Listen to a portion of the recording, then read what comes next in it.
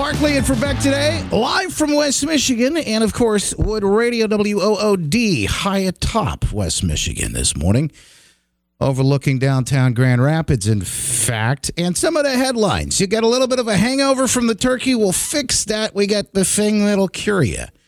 It is a Beck Friday. We're talking about the crumbling narrative. You see the news stories lately, and it seems like one after the other. I don't know if you follow these. They continue to crumble. You know why it is? Every single story you see pushed, it's not just the facts anymore. It's always pushed on you and me with a little added extra sauce. Yeah. Let me tell you what. It's not the. It's not. It's a little extra flavor. Now, look, I understand Thanksgiving food. Maybe I might want my Thanksgiving dinner a little flavored, correctly. I may want a little extra something. Well, maybe want an extra heaping helping. When it comes to the news these days, you just want the facts. I just want the story. Not your story, but the story. Tell me what happened. And I'll figure out what happened, what it really means on my own. I'll listen to a couple of trusted folks. Maybe I'll do some extra digging if I'm interested. But, these days we don't get that, and it's hidden. Well, it's hidden very well, precisely in what they tell you. And then, you know what? They don't tell you. Have you noticed a couple of big stories? In fact, I'll give you this one the other day that the narrative continues to crumble. It got to Colorado. It's a tragedy. This man comes in and attacks this nightclub. Other pieces of this story, it just happens to be, an alternative lifestyle, LGBTQ gay bar, whatever you want to call it. It just happens to be that particular type of club. Is that important? Well, I think it does matter that we need to hear that. But is that the big lead issue? Or is it the fact that innocent people were killed? They were attacked by someone who clearly had issues. That's evil. But we don't hear that anymore. We can't call it what it is. When someone does violence to someone else, that's all we need to know. That's bad enough. But no, not bad. It's certainly not bad enough for some of the folks like CNN, MSNBC, and the rest of them. I don't know if you saw this, but CNN almost deflated as the narrative continues to crumble in their faces. But as soon as the story came out, They were just so upset to hear Allison Camerata. Wait a minute. This is happening in real time. Finding out that the person who attacked that club, according to the attorney, identifies as non-binary. So attorneys for the accused shooter, Anderson Lee Aldrich, say in new court filings tonight that the suspect now identifies as non-binary. Oh.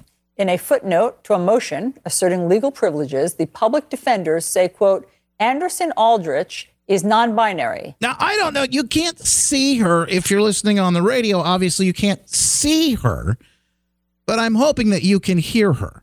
Can you hear her?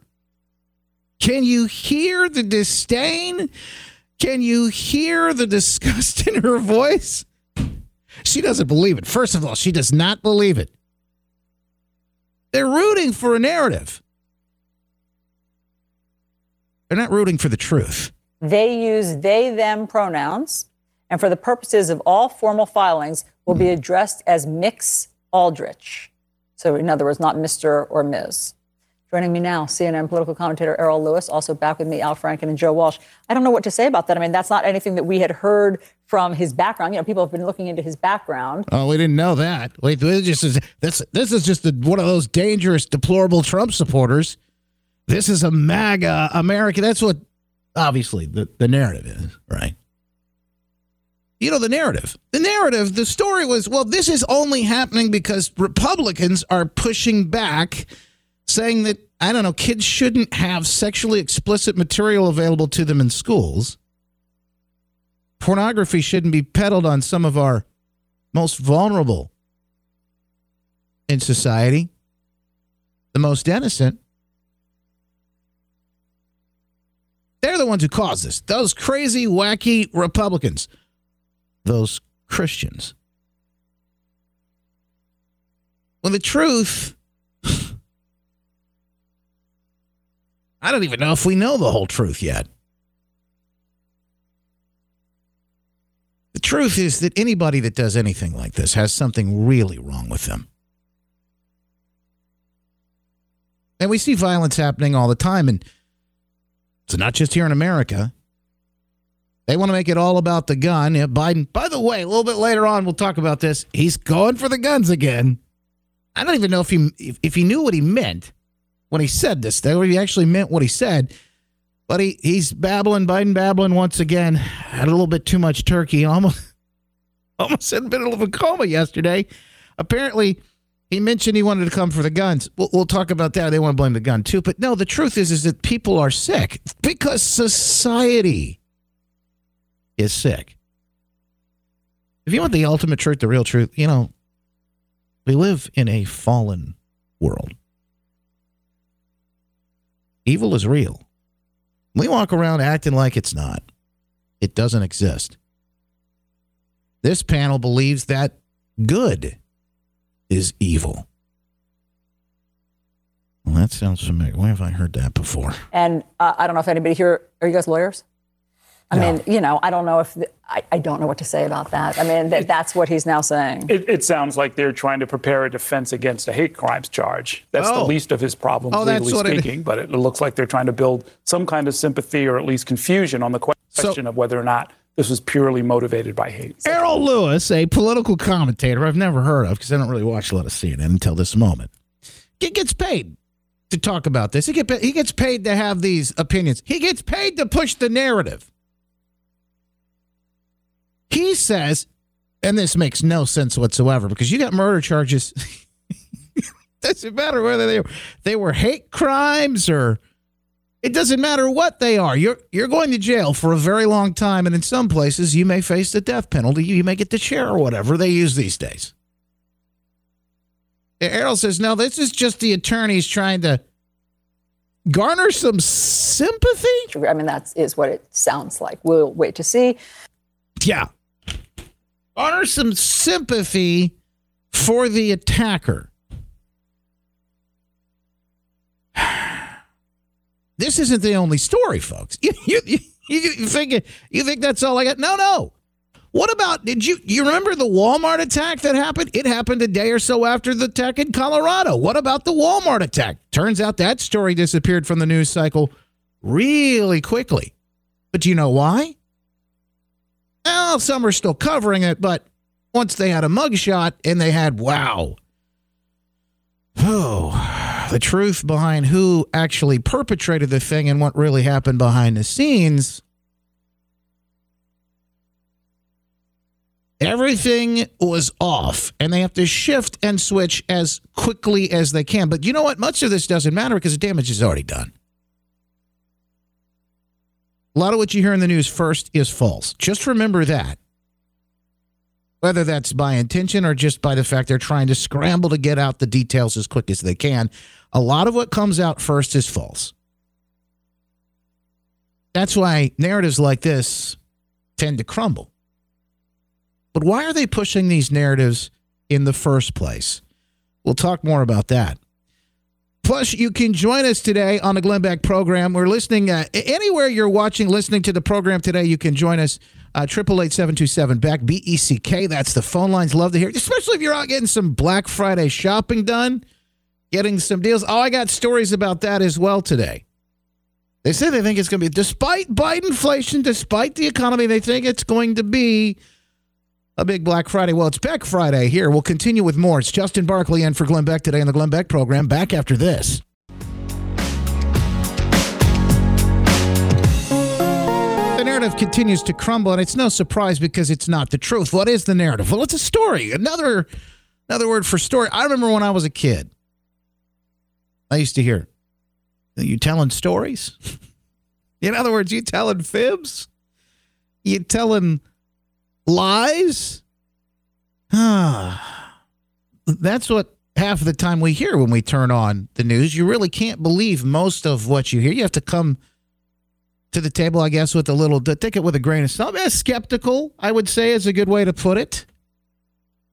Revealed, cops find manifesto on Walmart shooter's phone outlining his unhappiness at recent change to his employment status. This is from the Daily Mail. They say he was angry toward colleagues who were, quote, harassing him. Neighbor says he left in silence to slaughter 6.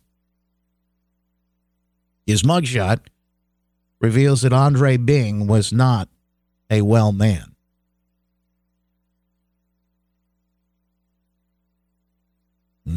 Bing disgruntled a manager, just happens to be black.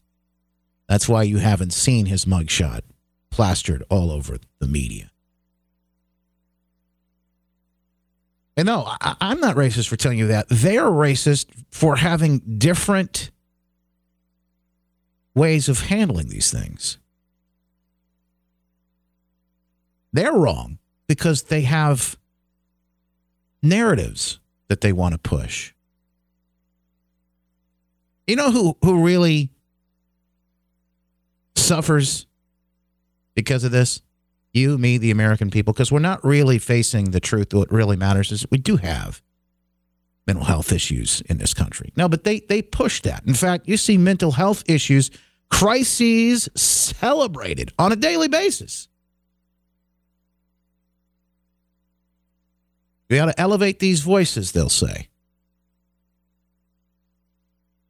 People who have real problems. I mean, look, you don't have to look much further than people who are clearly delusional.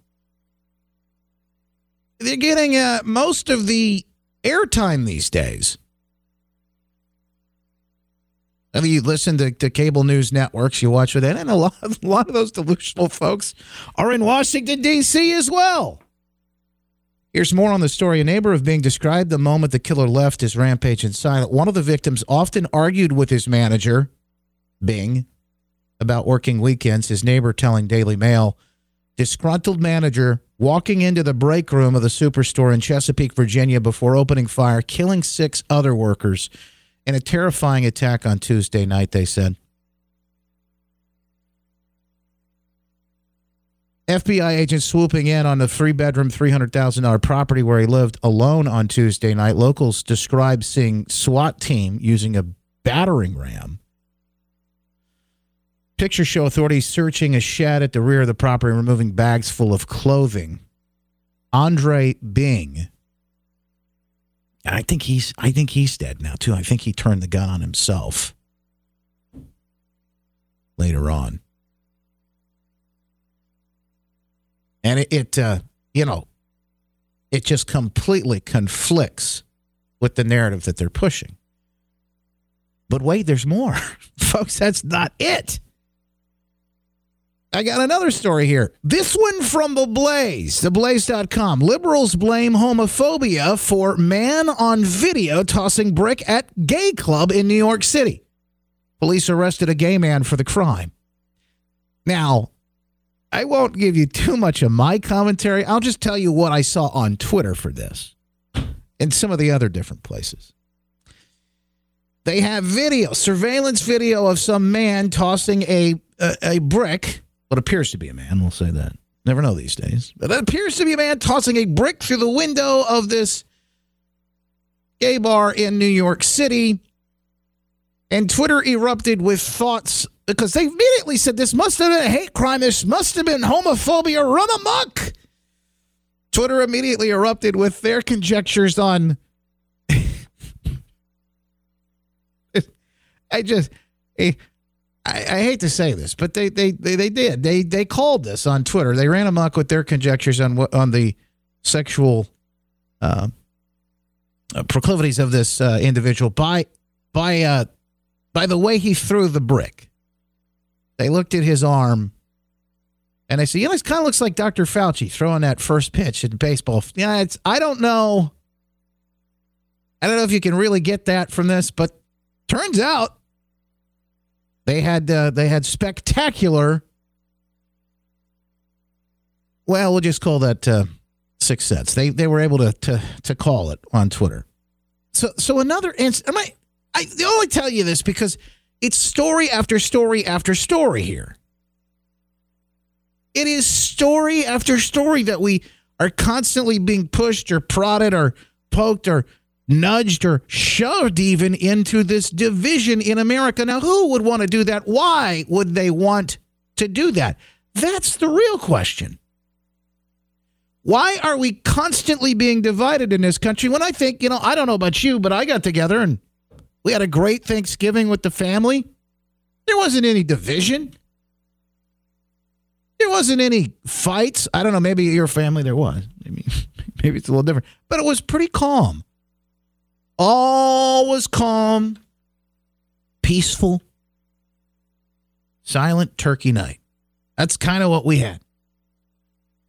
I think if you talk to your neighbors, most folks get along with their neighbors. Regardless, even some that have signs up right next to you don't agree with. I just went through that with the election cycle. But folks, I tell you, this division is intentional. They're after something. It's directly from a blueprint, a playbook. In fact, that we will discuss next. We'll roll it out and tell you, in fact, how to fight against this, because the time has never been more important. It's Beck Friday. We continue. In for Glenn Beck today, it's Justin Barclay, live from West Michigan, Grand Rapids, and Wood Radio on the Glenn Beck Program. The Glenn Beck Program.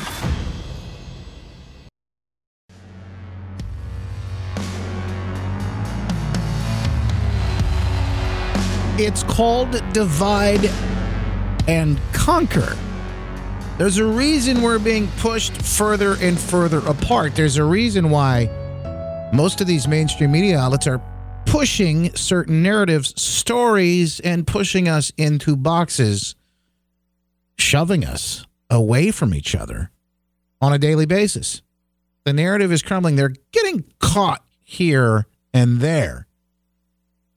Maybe there's a little hope with Elon Musk buying Twitter. Maybe there's a little bit of hope that you'll start to see. In fact, what did he fact check Twitter? Did you see this the other day? He fact checked the president, the White House. I think he fact checked Biden's Twitter account on something. I had to pull that up here in a little bit. We'll talk a little bit more on Twitter, as he's now revealed amnesty. Well, not that kind. He wants Twitter amnesty. They're going to bring back all of these old banned and suspended accounts, open them up. And he's also been talking about behind the scenes. He said, you will not believe what we've uncovered when it comes to the censorship. In other words, this is the way for them to craft their narrative, suppress the truth, and, of course, keep you in the dark, keep you, your family, and your neighbors divided so they can conquer. Let's talk about what's really happening, of course, how we can fight back. Talk to the guy who wrote the book on it all. Who was Karl Marx? The men, the motives, and the menace behind today's rampaging American left. Jim Simpson joins us right now. Jim, I appreciate you being here with us today. How are you, my friend? Hey, Justin. How are you? Thanks for having me. Absolutely. We just talked, and I don't know if you were able to hear any of this earlier, but we just talked about the continuing crumbling of the narrative, particularly in several different news stories. In the case in Colorado, the person who attacked that alternative lifestyle bar, the gay bar in Colorado, that individual, the attorney coming out and saying, identifies as non-binary. The other was the liberals blaming Homophobia for the man who tossed a brick through a window of a gay bar in New York City. Police arrested that man. He was gay. Yeah. There's just story after story now that we're walking through, and the narrative continues to crumble. If you wait long enough, that usually happens. The truth does come out. But I want to really talk to you about this today, about why this is happening behind the scenes. It seems like we are being more divided now more than ever before, and I don't think Americans really are necessarily that divided in a lot of ways, but they continue to try to push us further apart. Why is this happening? You've got the playbook. You wrote the book on some of this stuff. Walk us down that path. Well, it's not a new strategy. It's just a strategy people aren't used to when it comes to warfare. I mean, I describe this, what's going on, as a form of military offensive against America. Mm-hmm. Divide and conquer is old as the hills, but divide and conquer hasn't in the past taken this form where people's beliefs are questioned, people's ideas are questioned, and then they're attacked, mm-hmm. and it's very one-sided. So, I was looking, for example, this morning at the fact that Catherine Engelbrecht and Greg Phillips of True the Vote, who helped produce the movie 2000 Mules, were just released from jail. They had been jailed because they refused to cite the source for their accusation that this election company, Konek, had stored information about millions of election workers at a server in China. And so the Fifth Circuit Court roundly excoriated the lower court for arresting them on the basis of the fact that they wouldn't provide that information. I mean, it's stunning. And yet at the same time, Engelbrecht and Phillips took their information to none other than George Gascon, the attorney the district attorney in Los Angeles, who's been letting everybody go. The guy who believes that people on their side shouldn't be in jail at all. And of course, they had originally arrested the head of Konek on the base, claiming that he had embezzled money from them and violated their contract by storing this information in China, and now they've dropped all charges. And the L.A. Times proudly boasts that the prosecutor that Engelbrecht and Phillips talked to, who was an assistant, was put on leave. And here's the headline: L.A. prosecutor put on leave over questionable case sparked by election conspiracy theories. and they talk about True the Vote and about True the Vote as a Texas-based nonprofit that has fomented conspiracy theories about mm-hmm. the 2020 presidential election. Right. And so, yeah, I mean, and it's insane. I'm very glad they got out of jail. They should have never been put in jail in the first place. I mean, that's an example of how corrupt our system has become, that a court literally goes after them for bringing this information forward, this critical information, which everybody should be concerned about. And they go after them because they won't provide the name of the person who provided that information. And then not only that, but then they discredit them by calling this all election conspiracy theories. But I want to ask a question. What about, I ran for a state representative district this year in heavily Democratic Maryland. And I actually managed to get some crossover votes, but I didn't win, of course. And at one of the events, somebody walked up to me and said, "Are you an election denier?" And I said, "You mean like Hillary?" Well, but Jim, I got to ask you, because you've named a couple of different things. These are tactics that are being used, and maybe you talk a little bit more about this in your book. Jim Simpson with us right now. He wrote the book "Who Was Karl Marx?"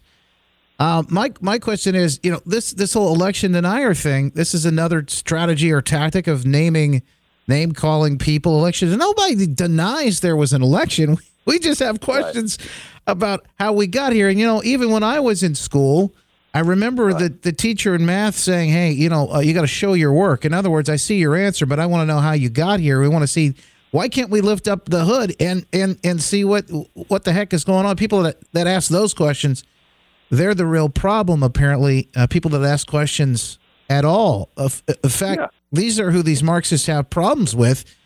Break that down, Jim. Why is that? Well, I don't say, we talk about this suppression of conservative thought.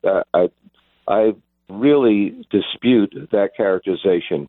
It's not suppression of conservative thought or views. It's suppression of the truth.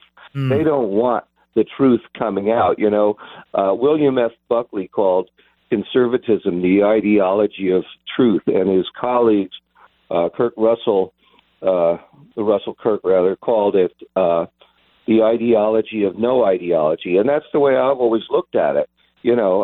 For 30 years, for 20 years, I've been writing. For much longer than that, I've been researching. And, when I went to college, I learned when you want to make a claim, you support it with facts, and you cite those facts. And as you know, that's what I did in my book. I don't come up with any conspiracy theories. I don't come up with anything that hasn't been, properly vetted. And yet I'm a conspiracy theorist just for making those claims, making those statements, bringing them up, and it goes all the way back to Lenin, who said we must write in a language that inspires hate, revulsion, and scorn toward those who disagree with us, towards those who disagree. So he didn't care if what they were saying was true or not. They disagree with them, and therefore they got to go. And of course, once the Marxists get in power, as they did in the Soviet Russia under the Bolsheviks, they don't merely suppress the truth. They just take those people and disappear them. Yeah, the history is clear. This does not. Yeah. This does not go anywhere you want to go. This ends in a very bad way. But let me ask you this, because maybe we've learned some of those things through history. Maybe we've learned a thing or two, and in the book that we can learn how to fight back. What do we do to fight back? Jim Simpson, take a quick break here, and when we come back, let's tackle that subject, because I think let's talk turkey. I mean, I think it's something that we all need to know and include in our plans as we move forward here and try to take this country back. Who Was Karl Marx is the name of the book. The men, the motives, and the menace behind today's rampaging American left. It's Barclay in for Beck today. We continue after this on the Glenn Beck Program. The Glenn Beck Program.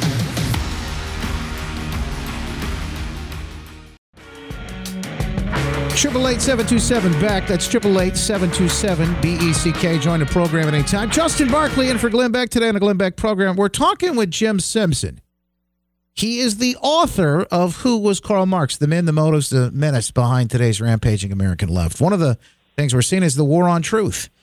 Biggest issues. The numbers, the narratives continue to crumble when you see what the news media might be pushing here or there, and the stories every day. There's something new.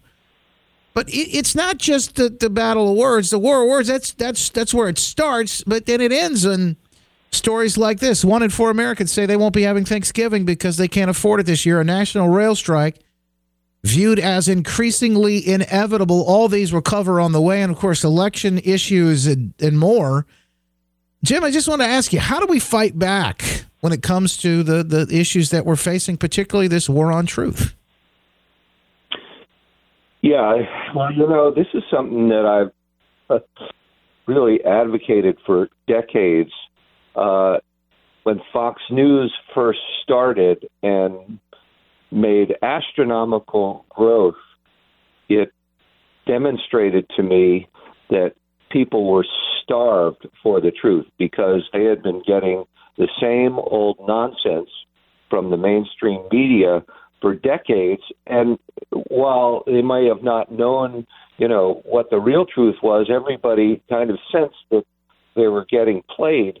And so when Fox came on and started actually reporting the truth, they experienced astronomical growth. Now, of course, Fox is kind of veered left somewhat and is now kind of tends to follow the media to a certain extent. That's a shame. They don't really delve deep into the 2020 election, for example, except for maybe Sean Hannity and Laura Ingraham, and of course I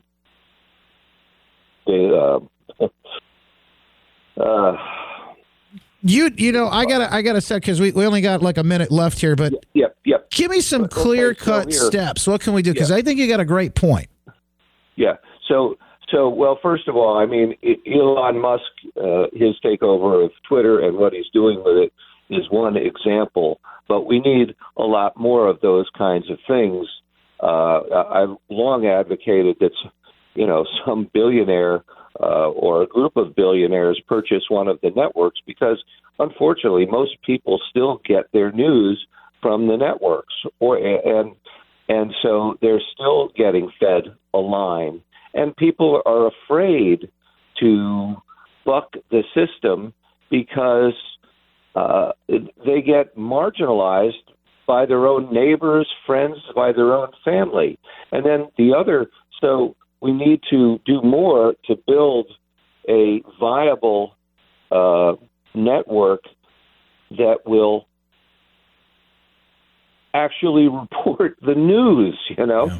And then the other thing that we need to do, which we're already doing, and Ron DeSantis is leading the way on that, is create a parallel society that goes back to our constitutional roots, that enforces the law, that clamps down on censorship and doesn't allow it. And, Jim Simpson, I appreciate it. Jim, I got to run because we're up against the hard break here. I appreciate you, though. Who was Karl Marx? Is the book, The Men, the Motives, and the Menace Behind Today's Rampaging American Left. He's right about those networks, but what about a whole other type of network? A network of family, friends, sharing the truth with each other. And, of course, there's always the Blaze. And for Glenn Beck today, Justin Barclay on the Glenn Beck Program. This is the Glenn Beck Program.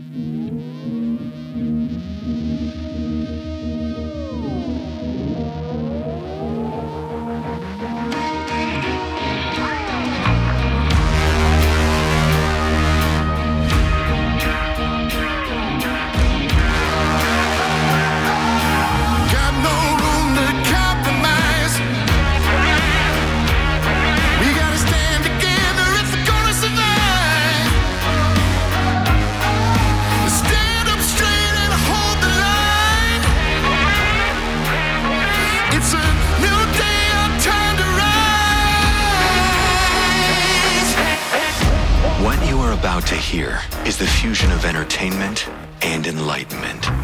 This is the Glenn Beck Program. Oh, it's Beck Friday. Well, you're out celebrating, maybe doing a little bit of the shopping. We appreciate you taking us with you, or wherever you are. Justin Barclay in for Glenn Beck today, and we're covering some of the biggest stories. In fact, what is happening down in Arizona? Are they still counting votes? I can't imagine. We'll get the latest and an update on that, plus some of the other biggest stories of the day. Speaking of accounting, where's all that money gone for the FTX folks? And, oh, yeah, speaking of which, Ukraine wanting an accounting of some of the money gone there. 10% for the big guy. We'll be back in just a moment after this on the Glenn Beck program.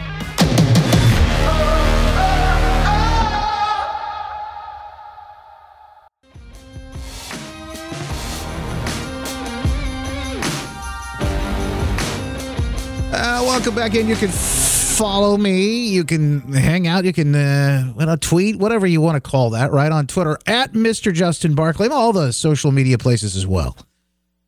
We will continue to spread the truth. By the way, speaking of the truth, the narrative continues to crumble. It's a bit flaky, like a good pie crust ought to be, at least. Day after Thanksgiving. The narrative continues to crumble. We go down to Arizona and check in just a little bit with the latest stories out of Arizona. But how about this? 1 in 4 Americans say they won't be having Thanksgiving dinner because they can't afford it. Bidenflation, the economy, all of it so bad that apparently it's wreaked real havoc on Thanksgiving dinner. I do think costs were up. I didn't do a lot of the shopping for the Thanksgiving dinner. We go to a relative's friend's house. So I'm not like watching that, but costs on everything are up, particularly on fuel, so gas, but mostly real problems with diesel. Why? Because with diesel is what powers to get everything to you. Everything all across the country, and in fact, across the globe.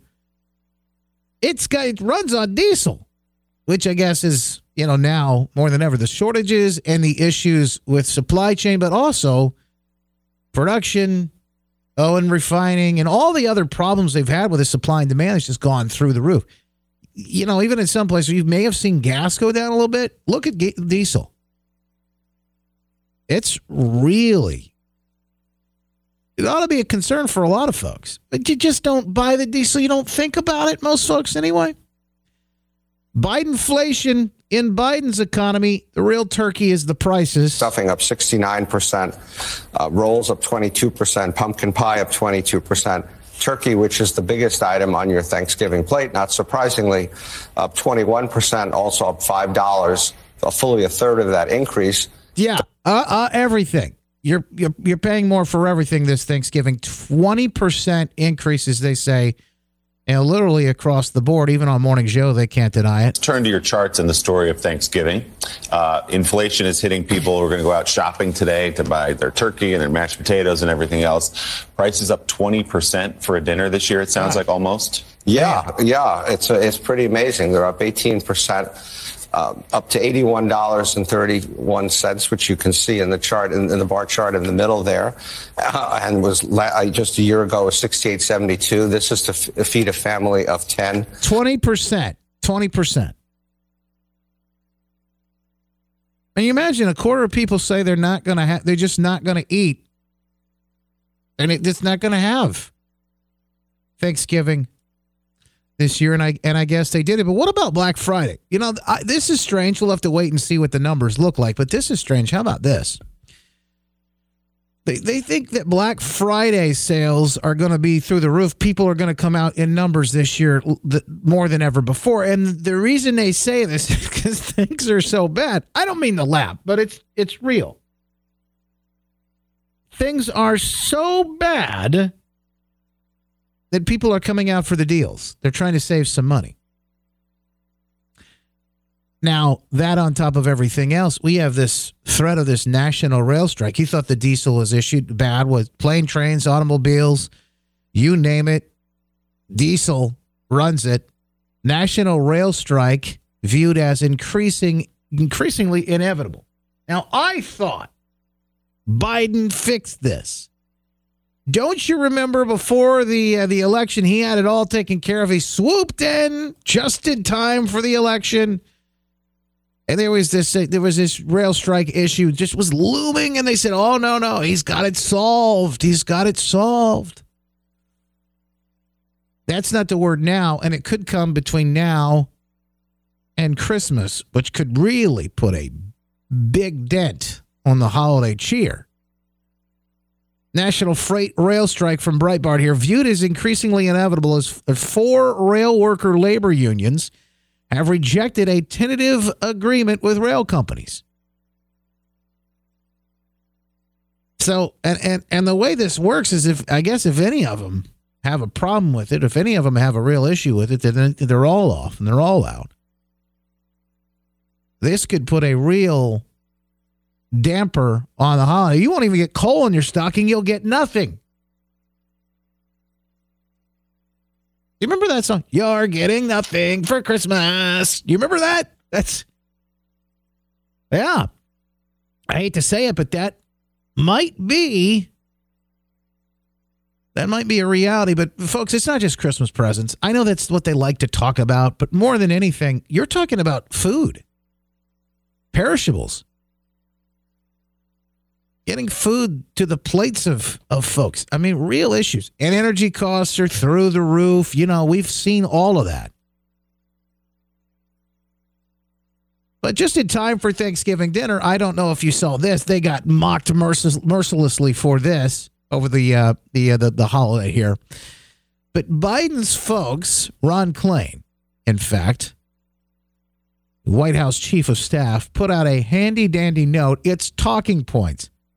This is incredible to me. And it really shows you how bad things actually are. They gave supporters, they gave liberals, folks who are just real everyday average Joes, not like the Joe that's in the residence. But they gave him cheat sheets like they give Joe. They give him the cheat sheet. Where you've seen those, right? Where they got to give him a sheet on what to say and where to go now. Now stand over here and now shake hands with the air. You know, you've seen him do it. I know a number of times. Well, they gave Americans a cheat sheet.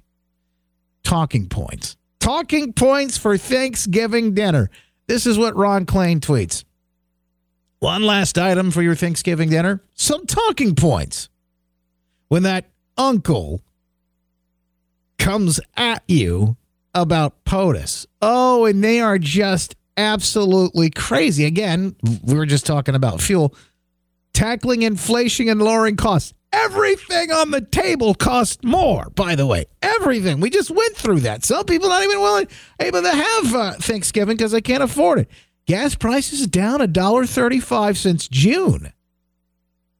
Inflation is moderating. These are all just like these crazy lies that they say and they smile. Everybody drinking the Kool-Aid. This Kool-Aid is delicious. Unsnarling supply chains to lower the cost of goods. This is what I guess Biden's been doing behind the scenes, other than sniffing hair and eating ice cream cones. This is what he's been doing, saving Americans with hearing loss up to $3,000 on hearing aids. Give me a break.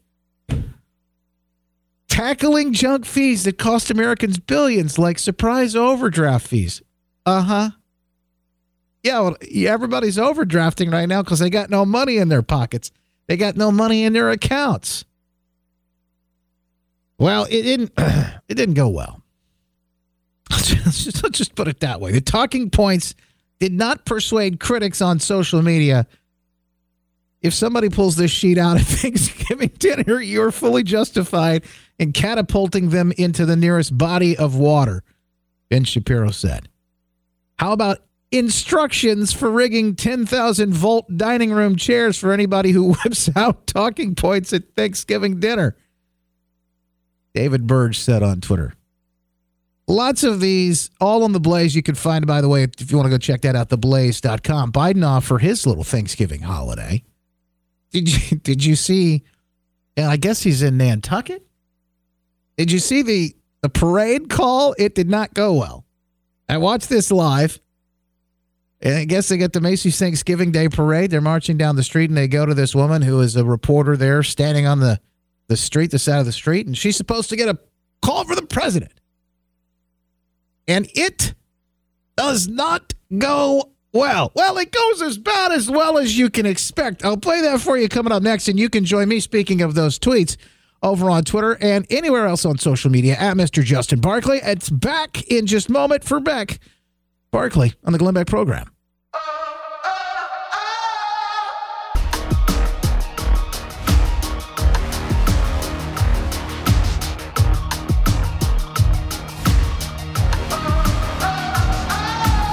Well, this wasn't the craziest thing. The worst thing that he did over the break so far.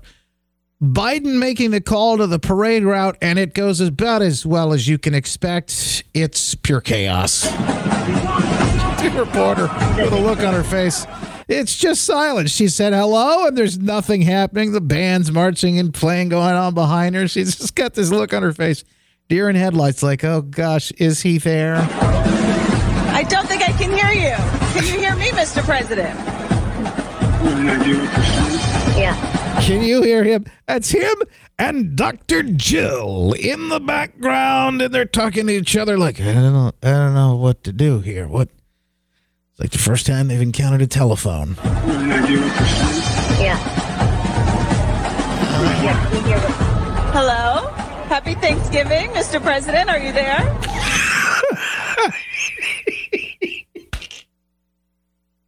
I should not be laughing.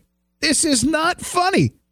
By the way, you remember that the commercial, the political commercial they did back in the day? Who do you want? 4 o'clock in the morning, getting that phone call or whatever. You remember that? Who do you want? What was it? 10 o'clock in the morning, getting the call for the Macy's. This guy can't even take that call. And he has Dr. Jill right beside his handlers right there with him, and Dr. Jill can't even. They can't figure this phone call thing. But listen, he's also got the nuclear codes. Can hear you. Can you hear me, Mr. President? Yeah. Oh. Hello? Oh. Happy Thanksgiving, Mr. President. Are you there? Yeah. We're here. We're here. Oh, Thanksgiving. I was so worried this call wasn't going to go through. How are you? Just worried about that call. Don't worry about the nuclear codes or any of the other call. It's unthinkable. It's unthinkable. All of it. This is the commander-in-chief, the leader of the free world. And they can't figure out how to work a phone. Now, listen, I understand he's older, that these phone calls and the networks and all that stuff, it can be tough. We're doing one now. You know, I'm here in Grand Rapids, Michigan at WOOD. It's Wood Radio, West Michigan. And somehow we're connected via the miracle of modern technology to Dallas, Texas, and the Glenn Beck studios there. And they've got, Mercury Studios. They've got everything, wired in. And sometimes it's tough. I get it. But this is he was asked something, I think, that this is even more disturbing. Because he doesn't know what he's saying, and he doesn't know where he is half the time anyway.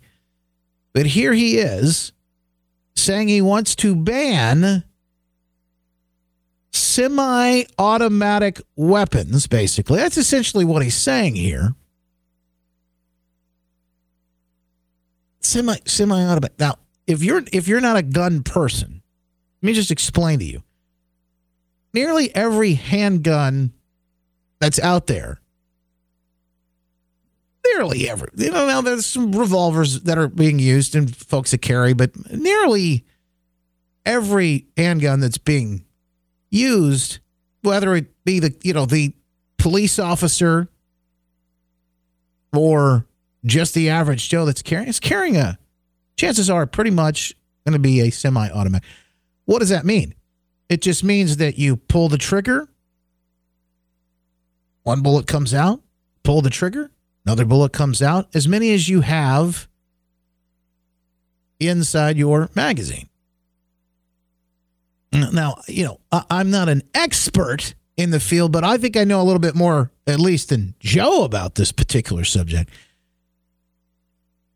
He's saying that those weapons are a problem. What is going back to the muskets? What? The idea we still allow semi-automatic weapons to be purchased is sick. It's just sick. It has no social redeeming value. Zero, none. Say that to the woman who was able to stop an attacker. She was able to fend off an attacker and stop a rape in progress. You're saying there's no redeeming value of these weapons? People being able to defend themselves? Say that to the woman who is being threatened. Domestic violence with an X. It is the great equalizer. She's able to protect herself. Say that in any number of the cities, Democrat-run blue cities, Philadelphia, Detroit, St. Louis, all across the country in these liberal strongholds where crime is through the roof. Tell them that they don't have a right to defend themselves or their children? There's no social redeeming value? The idea we still allow semi-automatic weapons to be purchased is sick. It's just sick. It has no social redeeming value. Zero, none. Not a single solitary rationale for it. I wonder if he's going to instruct the Secret Service to stop carrying them as well. What do we go back to? Swords? Should we duel with swords or something, or knives? I mean, what is he asking people to do? Maybe a slingshot. Maybe that's what we should use from now on. Like I said, the parade audio was bad, but not nearly as bad. And by the way, he probably misspoke there. He probably didn't. I don't know what he meant, because I don't think he knew what he meant. But he's standing in front of a fire station while he's having his conversation. And I wonder, I wonder what the ultimate goal and the ultimate plan is. Here in Michigan, I can tell you, we have for the first time in decades, completely Democrat-controlled executive, House, and Senate. And one of the first issues they plan on tackling, our horrible governor here, Gretchen Whitmer, is guns. Gun control. So how do you fend off the crazy, creepy weirdo that wants to sniff your child's hair? Apparently, it won't be with a semi-automatic weapon. That's not how he wants it done. I guess we're going back to the sticks and stones. We're checking in with Arizona coming up as well, folks. We're going to get a little bit of a report of what's happening down in Arizona. I think they're still counting votes. Yeah, how's that possible? The Glenn Beck Program.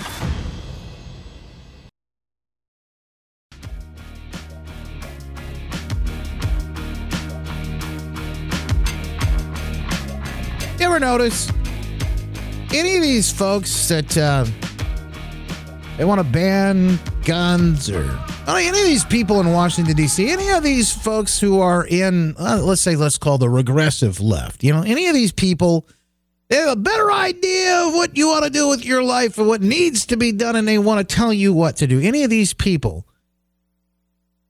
none of these folks are experts. We were told to follow the experts for years.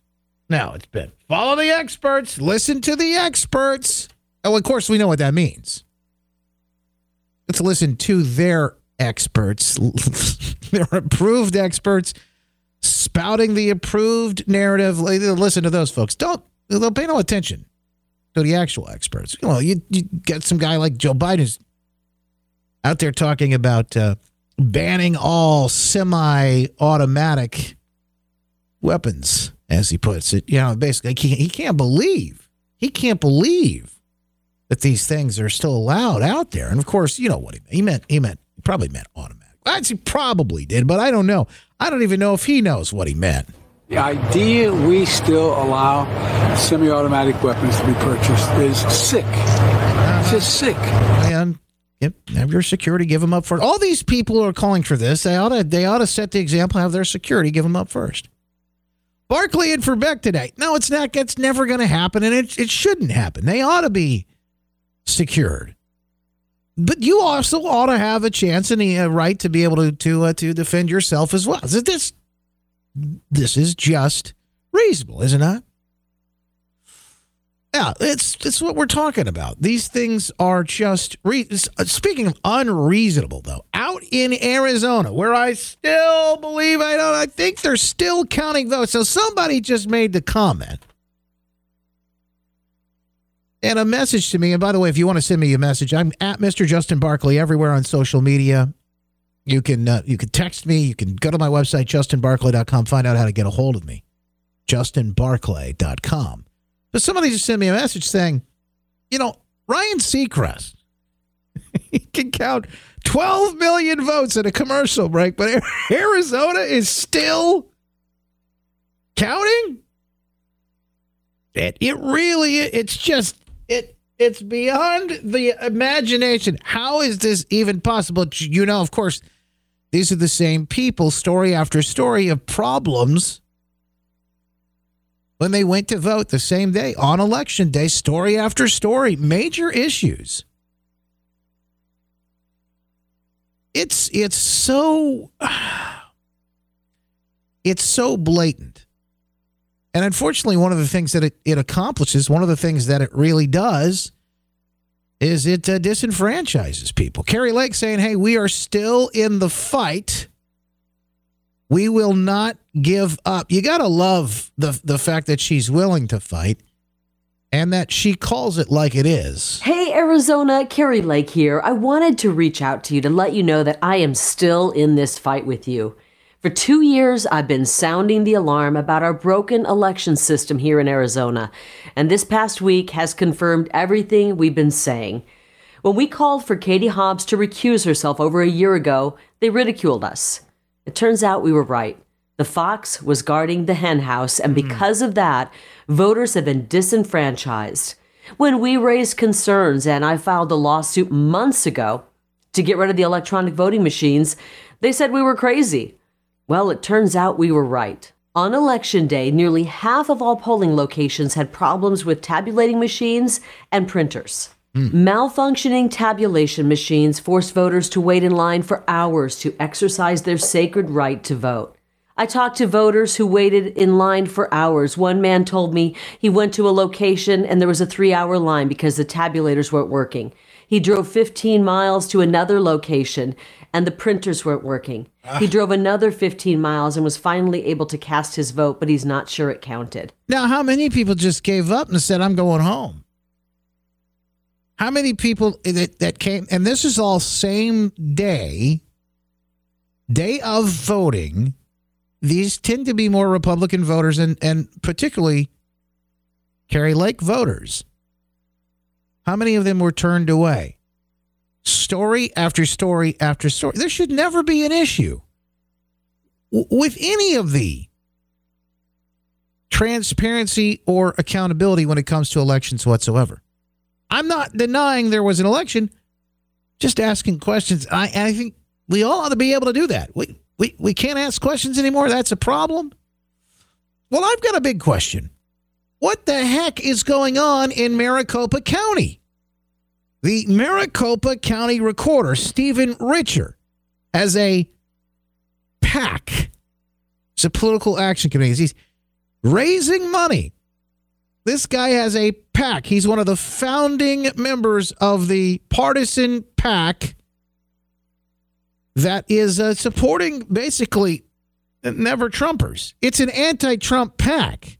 Now, he claims to be a Republican, probably from the McCain side of things down there. Calls it the pro-democracy Republican PAC.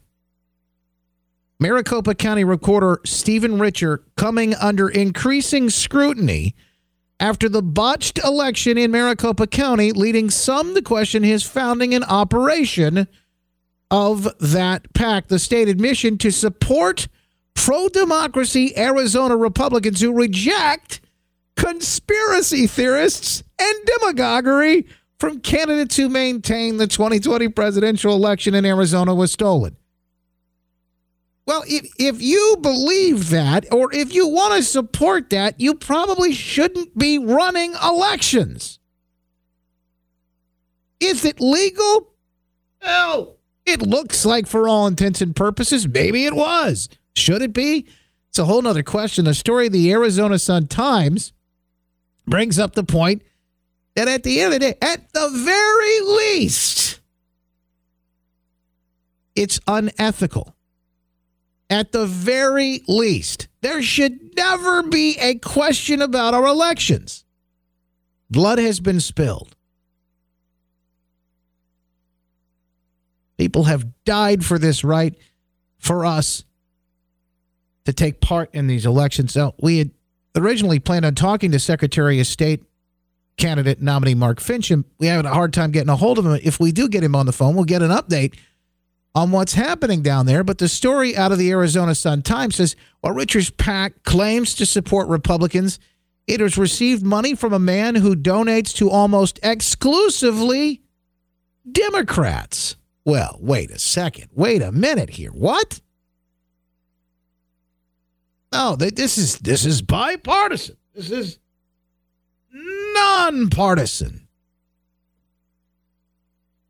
Francis Nafaji gave $20,000 to his PAC, $60,000 to the Arizona Democrat Party, and $5,300 to Democrat Arizona Senator or Secretary of State Katie Hobbs running for governor. By the way, you talk about an appearance of impropriety.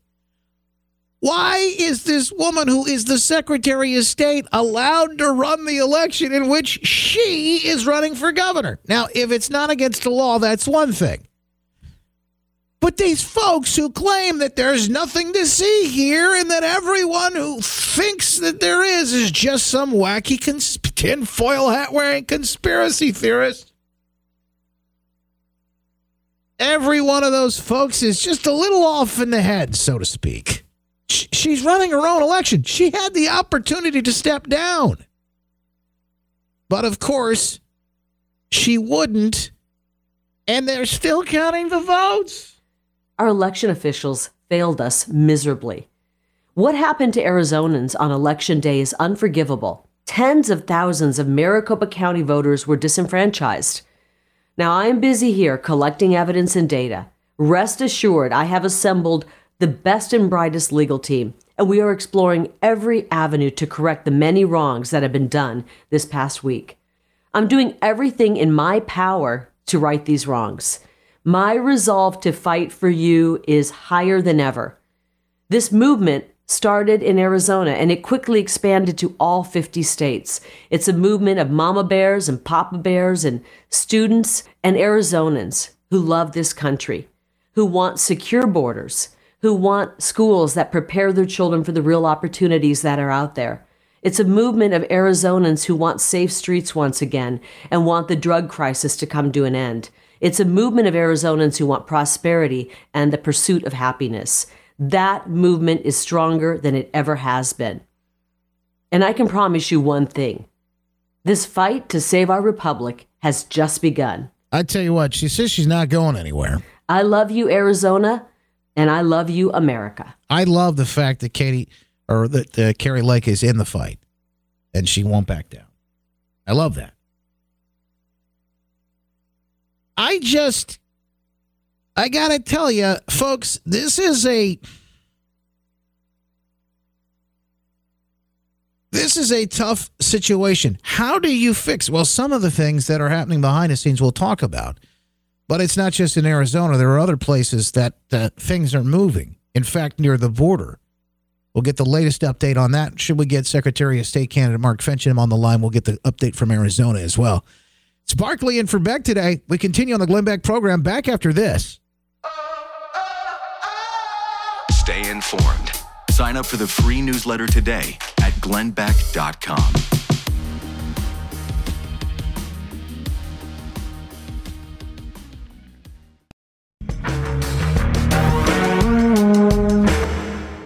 Yep, it is Barclay back in for Beck today on the Glenn Beck program. 888-727-BECK. That's 888-727-BECK. You can join the program at any time. Lots happening down south in Arizona. We just touched on a few things and updates over the break. But did you see the latest at the border?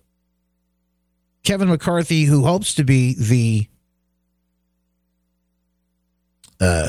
Speaker of the House, has gone down, GOP leader, going down to the border, demanding the resignation of Secretary, Department of Homeland Security, Mayorkas. He says he ought to resign or be impeached. If Secretary Mayorkas does not resign, House Republicans will investigate every order, every action, and every failure. Will determine whether we can begin impeachment inquiry. Determine whether we a little bit stronger. I would like to say you can resign or face impeachment. He's been a complete failure. They tell you over and over again that the border, there's nothing to see here, everything's fine. Alejandro Mayorkas.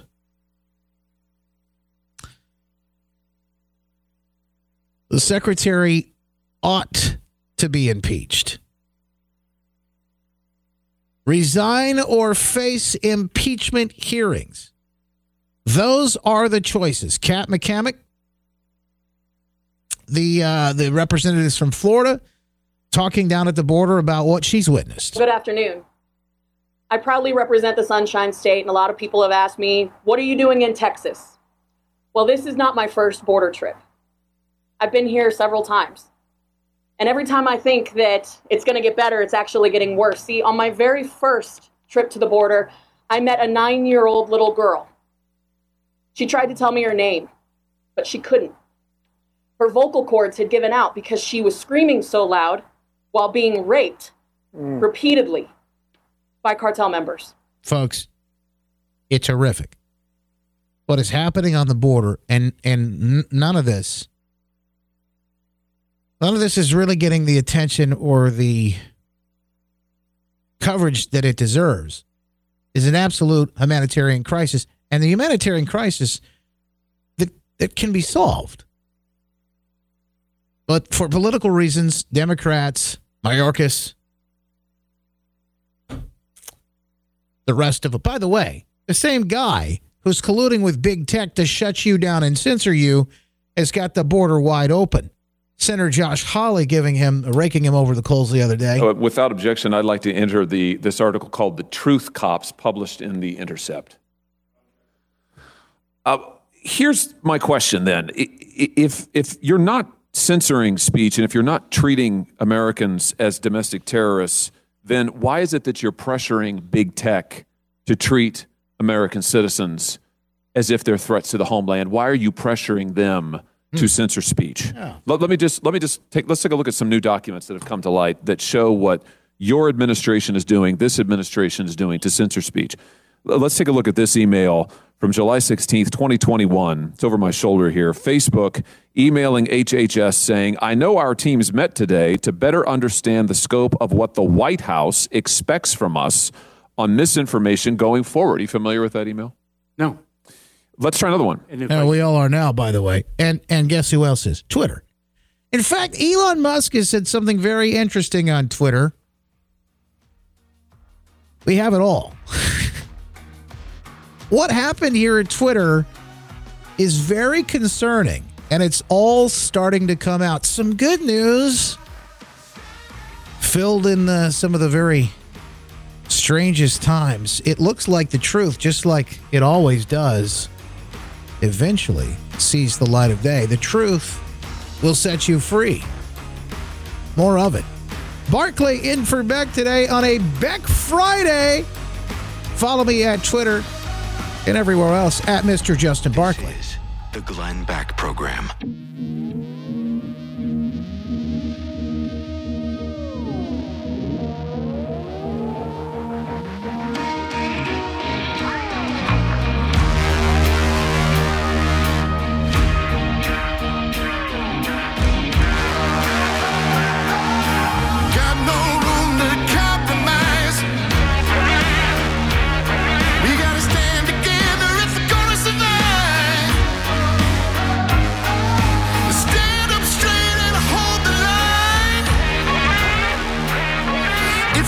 New day, I'm trying to rise.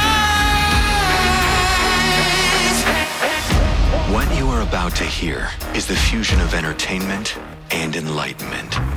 This is the Glenn Beck Program. It is Justin Barclay in for Glenn Beck today on a Beck Friday. You're shopping, getting some things done. I'm coming to you from the beautiful and unseasonably warm, at least for this time of year, West Michigan, Grand Rapids, high atop downtown where the sun is shining, and it's always an honor, a privilege to be with you. We're going to tackle some big subjects coming up this hour. We'll check in with our folks down in Arizona, the latest in the election down there where they continue to count votes. We'll get that.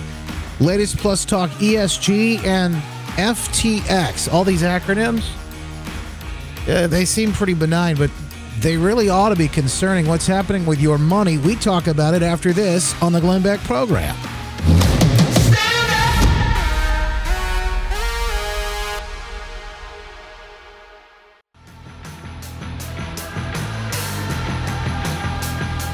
So all these acronyms really sound pretty...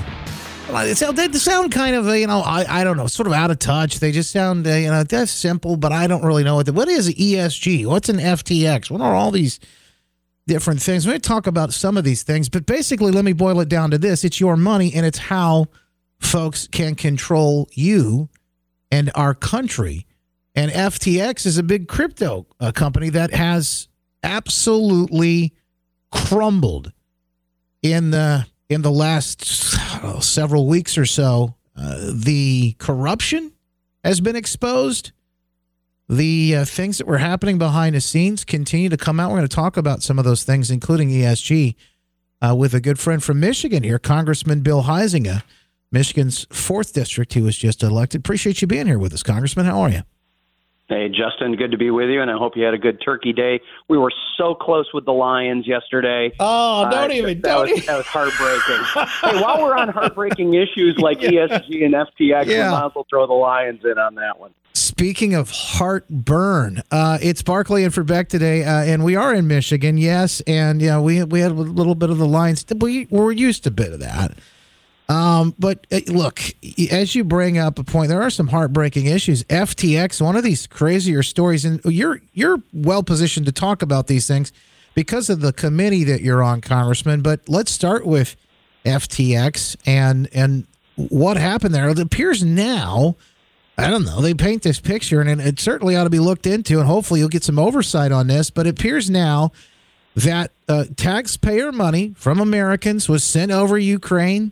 In some ways, Ukraine sent money to FTX, and then FTX, this cryptocurrency run by this guy that looks like he's homeless. He's got this crazy hair. This guy named Sam Bankman-Fried, SBF, FTX, ESG, all these acronyms. Anyway, Sam Bankman-Fried then takes some money and he sends it off to all these Democrats, and apparently is funding these campaigns. And this at the very least looks like a complete disaster.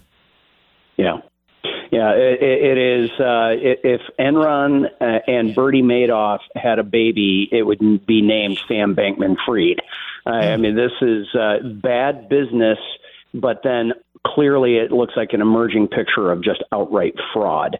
And you mentioned the money that SBF, as he's referred to, what he put into the political system. It was $38 million directly into primarily Democrat causes and super PACs. Yeah, that's right behind George Soros. He's the number 2 Democrat donor behind George Soros. So we're going to be seeing a lot of names emerge. There's been a little bit of a battle between the agriculture sector, which is viewing crypto as a commodity, and our area, which in the financial services realm views it more as a security. So the Securities and Exchange Commission, led by Gary Gensler, has been trying to get in there. A number of others have, but you're going to be seeing some names emerge, including, I believe, a prominent senator from our home state of Michigan, who happened to be the chair of the Ag Committee. who are very big beneficiaries from this. But it's unfortunate because the technology that lies below crypto, this blockchain technology, is the technology of the future. What Sam Bankman-Fried did is set back any acceptance into that, and frankly, it's, I think, going to be a bigger call for more governmental regulation in a space that has been fighting to have as light a touch as possible. But this is just outright fraud and would be illegal whether there was regulation or not. And speaking of which, obviously the corruption that looks like took place here. I mean, there are pictures of video and whatnot of, Congresswoman Maxine Waters blowing kisses to this guy, and there's lists of donors, of folks who he donated to. I mean, these are stories that the people are going to continue to hear about. Hopefully, you get some oversight on this and break down and hold these people accountable.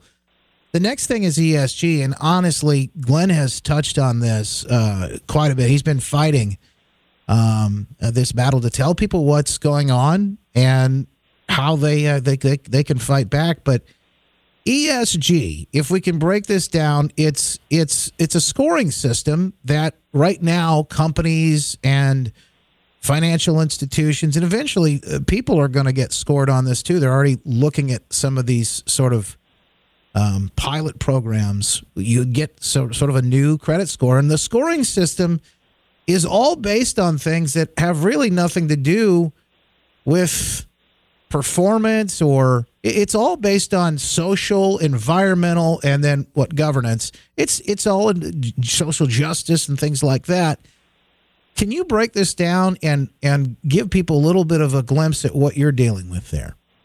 Yeah, and first and foremost, I do want to give a shout out to Glenn Beck for doing this as well. I found myself in the car during the campaign, driving around, listening to him yelling, "Yes, yes," as he was talking about it on radio, because this is sort of that sneaky Pete issue that's been coming in that is going to have a massive impact on all of our lives. In fact, on Tuesday, the Department of Labor just came out and finalized a rule saying that pension funds, your 401ks and others, really don't have to be so worried about a return or materiality anymore, because they're now going to be able to factor in this environmental and social and governance matrix that, as you point out, is really all about control and about how we bend society and the economy into the will of the government. And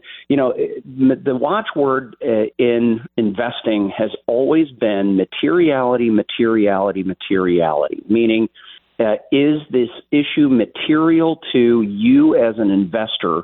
And what the Securities and Exchange Commission has done now, and now what the Department of Labor has done, has set all of that aside, and it really is more about the environment, but not just the environment.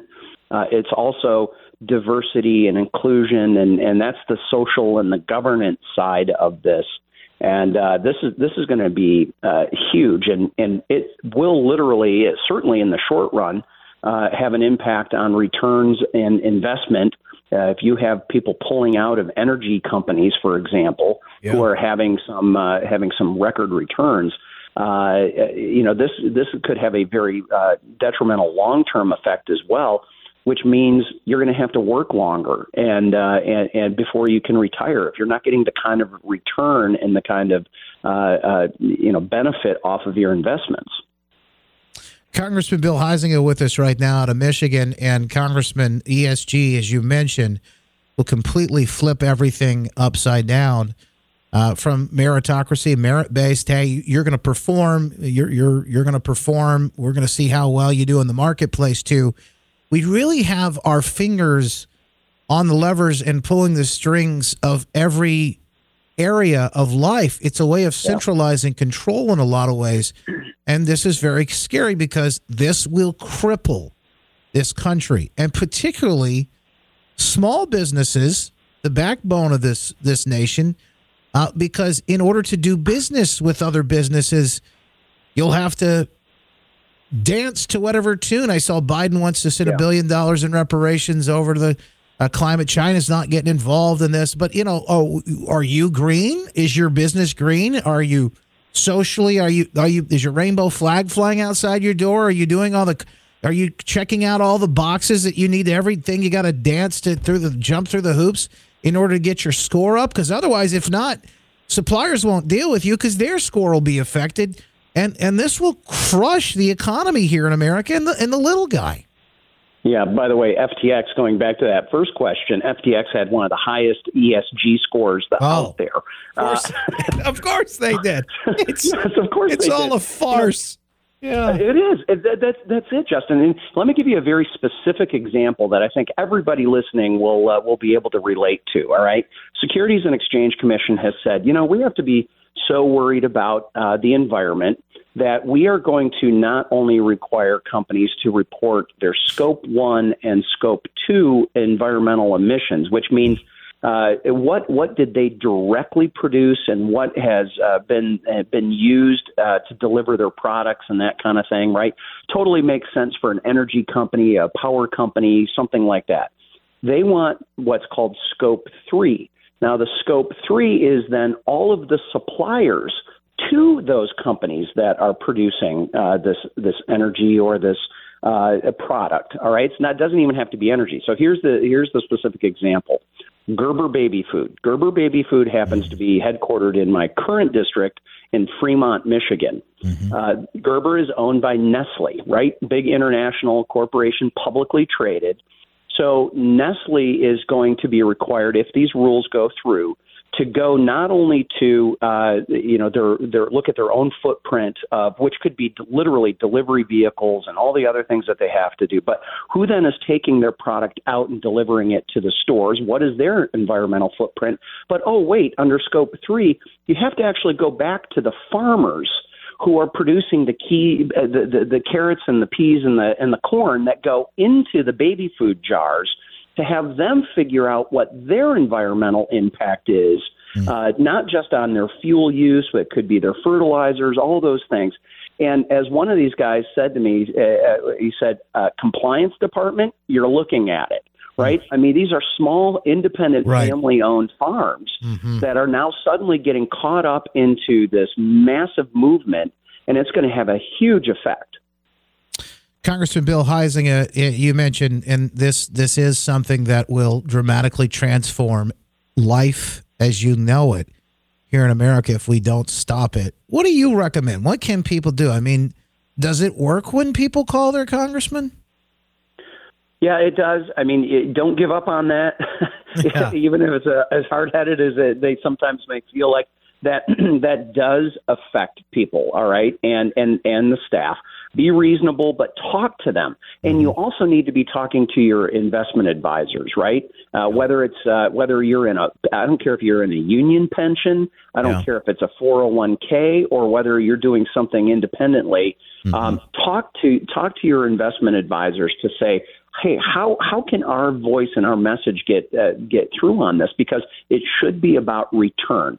How do you maximize return for that investment, not just about all this other stuff, the E, the S, and the G that the government's talking about. So people have got to have their voices be heard on this, and that's why I'm glad Glenn has been talking about this, because it needs to get volume. Both this one goes to 11, like crank it up, but also the amount of communication that policymakers have in, and both the Department of Labor and the Securities and Exchange Commission have had comment periods.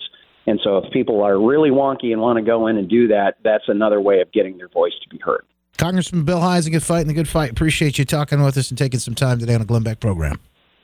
Justin, thanks. Appreciate it. Happy Thanksgiving. Talk to you soon. Yeah, folks, we continue the fight. What else can you do? Glenn's got a couple of tips. We'll get into that after this. Barclay in for Beck today on the Glenn Beck program.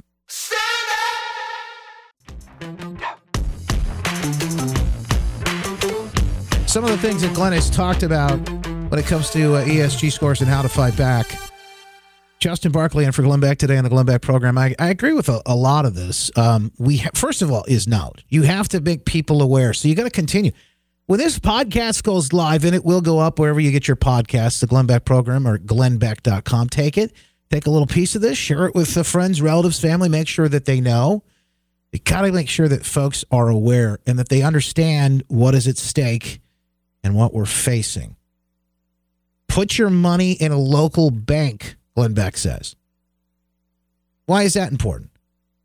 Well, all these other big banks, they're kind of really in line with each other. They want these ESG scores. It looks like they're pushing them in some ways, or they're falling in line.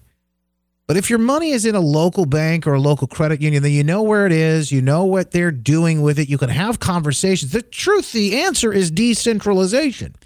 Whether it comes to questions about election integrity, elections, are they on the up and up or not? Well, the truth is that that's all about centralization of power. We got to get away from, the Washington, D.C. running things, or some Bond villain lookalike out of Davos or somewhere else, and get right back to where folks are making decisions in your own backyard, not places and far off places and by people you'll never meet, who have never met you and never been to where you live. This is all reasonable. This is all common sense, what we're talking about here. This is nothing new. You and I ought to have the opportunity to make decisions for ourselves and our families. Not some other way around where somebody else is looking down from their ivory tower, shouting down at us peasants. That's not how it works. So put your money in a local bank. Like Cheers, where everybody knows. You walk in, you know the people behind the counter. Stop doing businesses with corporations that support ESG. And here's another piece of that. It's not just doing businesses with folks. Make sure you let them know that you intend to stop doing business because of their practices and how they support this ESG nonsense. And then Congressman just mentioned it, but these pension funds, or where your money is invested, have conversations with those people. The people that are doing the investing. You have conversations with them. You tell them you don't want your money in any of these funds or supporting any of this ESG nonsense. You got to get educated, though. We all have to. Listen, we're always in reactive mode. We've got to get ahead of it, and we've got to be proactive. There's still a chance to stop this stuff, but we've got to get in the ball game now. Listen, I just had about 3 weeks ago, our little baby girl, our second, was born. I got 2 daughters now. She's absolutely perfect. But our kids, it's for them, and our grandkids, it's for their future. It's not just about how you and I are going to be able to live out our lives or retirement or whatever any of that looks like down the road. It's about making sure that we leave them a country that even halfway resembles what this nation was and is. The greatness, the restoration. Oh, it's possible. But together, we must stand up and we must fight. And we'll go down to Arizona where they're doing just that. Secretary of State candidate Mark Finchem is on the line. We're talking to him about the latest in Arizona. After this, it's Barclay, Justin Barclay, and for Glenn Beck today on the Glenn Beck program. The Glenn Beck program. What the heck is happening in Arizona? Specifically, Maricopa County. It's Justin Barclay in for Glenn Beck today in the Glenn Beck program. To answer that question, we decided to go straight to Arizona, straight to the source, and see if we could figure this out. Here's one man who said that he's been voting for 30 years in Arizona, and he just went to check the stout of his ballot, and they said he didn't vote. He can't figure it out. Right. Hi, I've been a resident of Arizona for 30 years. I've been a lifelong registered Republican. I voted in every election, primaries and regular. I voted on Tuesday morning at the polling place. Everything seemed to go fine. I go online and the Maricopa County Recorder's Office says I didn't vote. Yeah, what?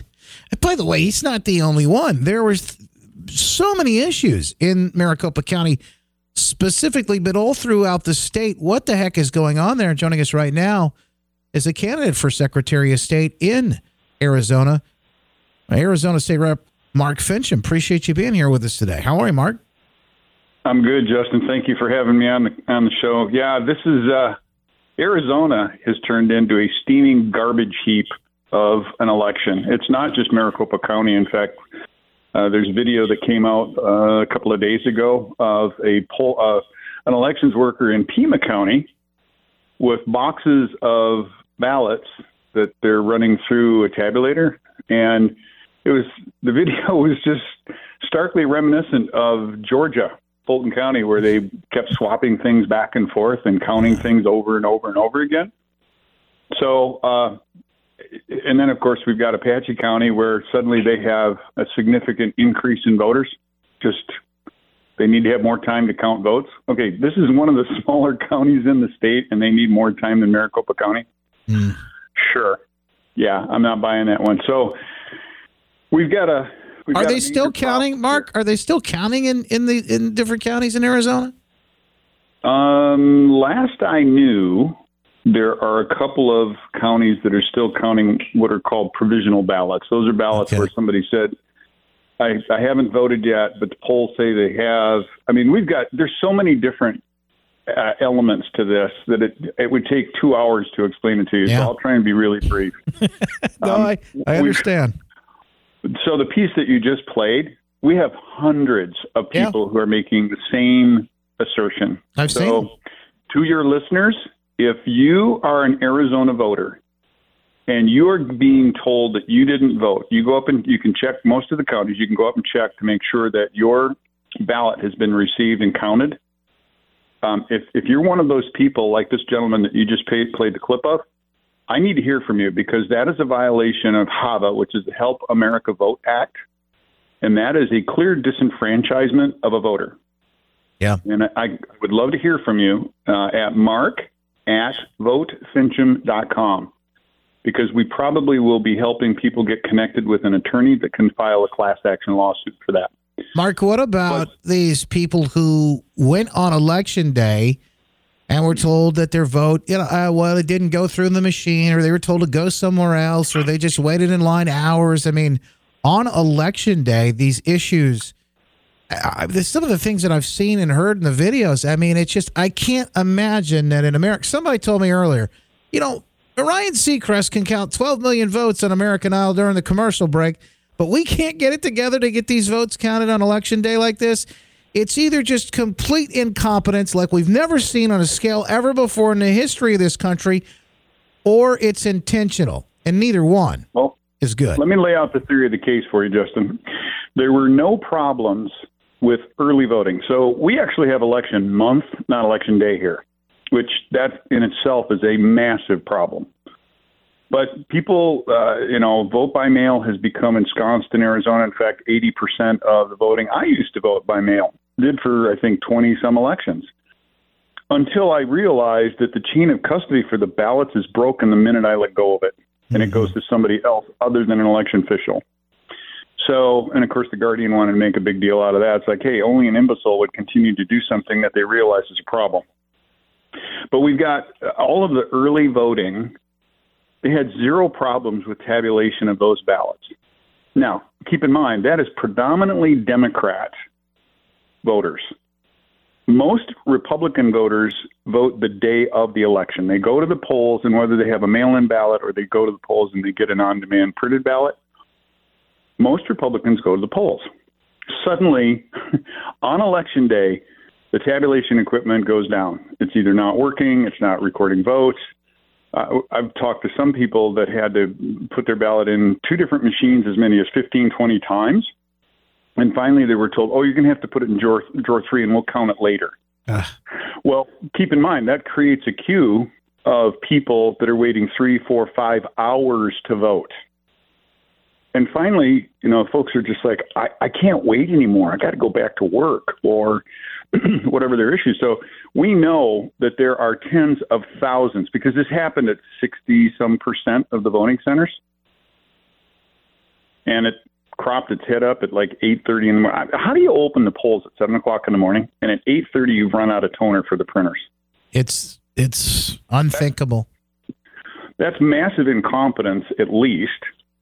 But I think there is growing evidence that this was a planned event. And I'm going to say it. I think that this whole thing was planned to suppress the, quote, MAGA vote, make America great again. I don't know why people have a problem with that. Even Republicans here in the state of Arizona have a problem with that. In fact, Stephen Richard, the Maricopa County recorder, a Republican, allegedly, Bill Gates, Maricopa County supervisor in charge of elections, a Republican, or so he claims. Both of them formed a pact in 2021 to see to it that, quote, MAGA candidates were hampered from making it through the election. Tell me that there isn't some kind of bias, that there isn't a thumb on the scale of election fairness there. I don't understand that. And I can't understand how Katie Hobbs is allowed to run this election in which she's competing for governor. I mean, it's unthinkable. Exactly. Well, and many of the things that were reported, she should have been all over. Instead, she was silent. Now, I can't confirm this, but I'm told through the grapevine that her staff has been scrambling to put together a transition team because they had no idea that they would win. Okay, so there's some anomalies in this that it's certain, guaranteed certain, that this was a fraud of an election, and we will be going to court, and we have to wait until the case is what they call ripe. So until Maricopa County and some of the other counties certify their election, we can't go to court, because the best we could do is a stay to keep them from counting and certifying the election. Well, all that does is make this a very protracted thing. So we want them to certify, because then we can go into court and say, okay, you've certified an uncertifiable election. The election in Maricopa County is irredeemably compromised because of the disenfranchisement of tens of thousands of voters. And we don't even know how many people, because think about this. You send your ballot to the county and you expect that they're going to do what they're charged to do. The fact that the gentleman you played at the opening of this segment just happened to go up and take a look, how many people don't even think to go do that? They just trusted that the government did its job. So I'm very concerned about this. And if you've got an Arizona voter listening to this thing, they need to validate whether or not their ballot was received and counted. That's probably the biggest piece of advice I can give folks right now.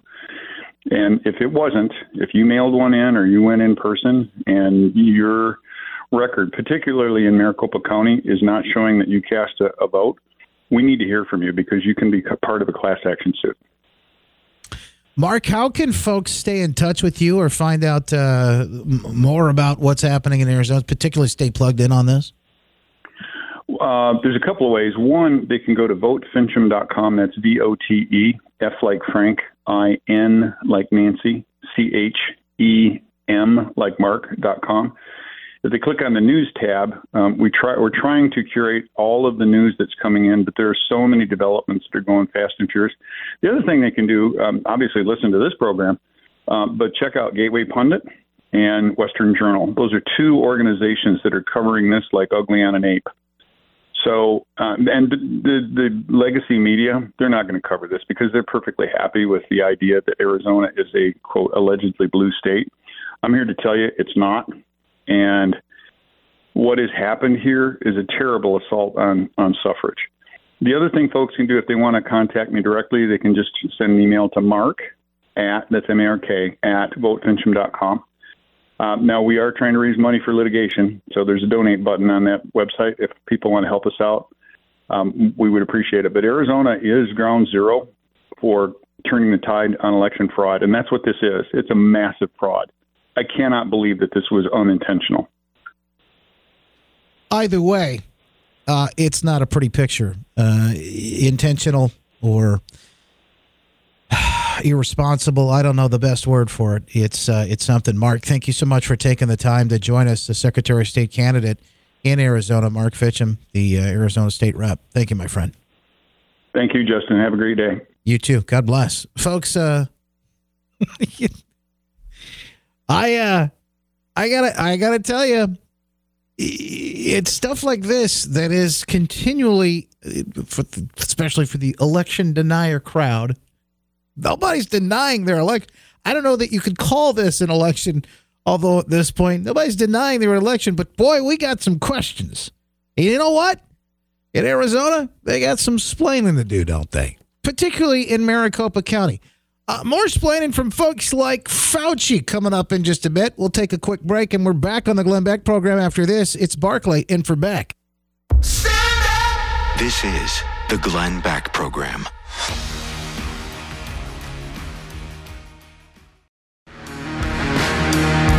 So much to get to, and never enough time.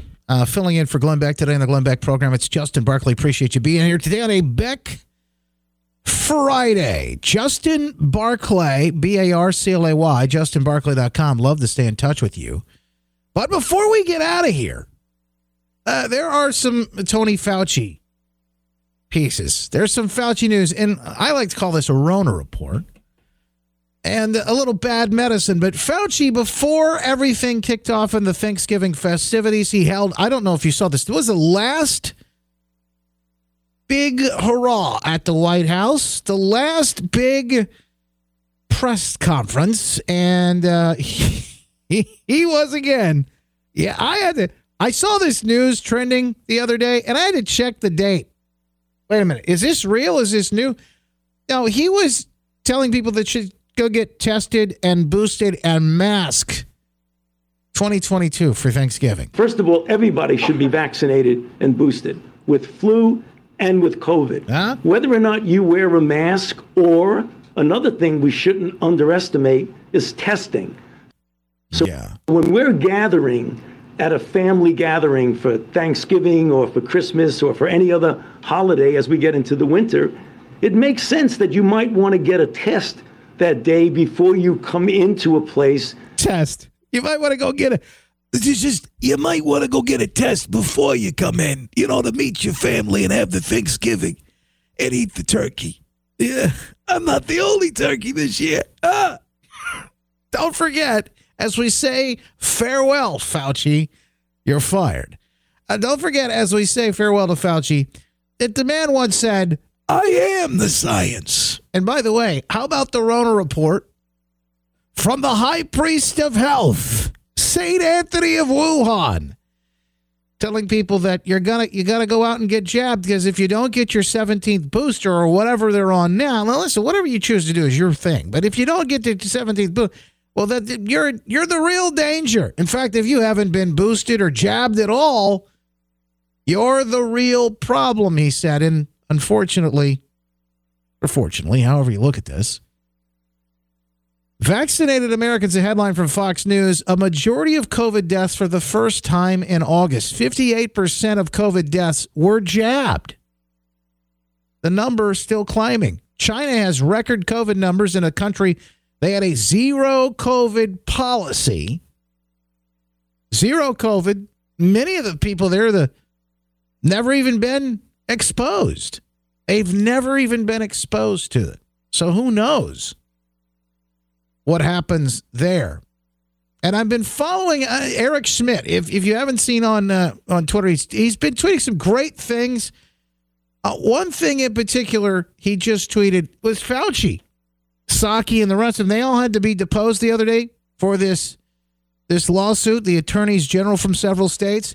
Fauci deposition tidbit. In February 20, he emailed a friend advising her masks were ineffective. Confirmed again on March 31st. Then on April 3rd, he's adamant masks should be worn, even though he couldn't cite a single study to prove it. Mandates followed, lives ruined, he said. But the good news, Fauci is done.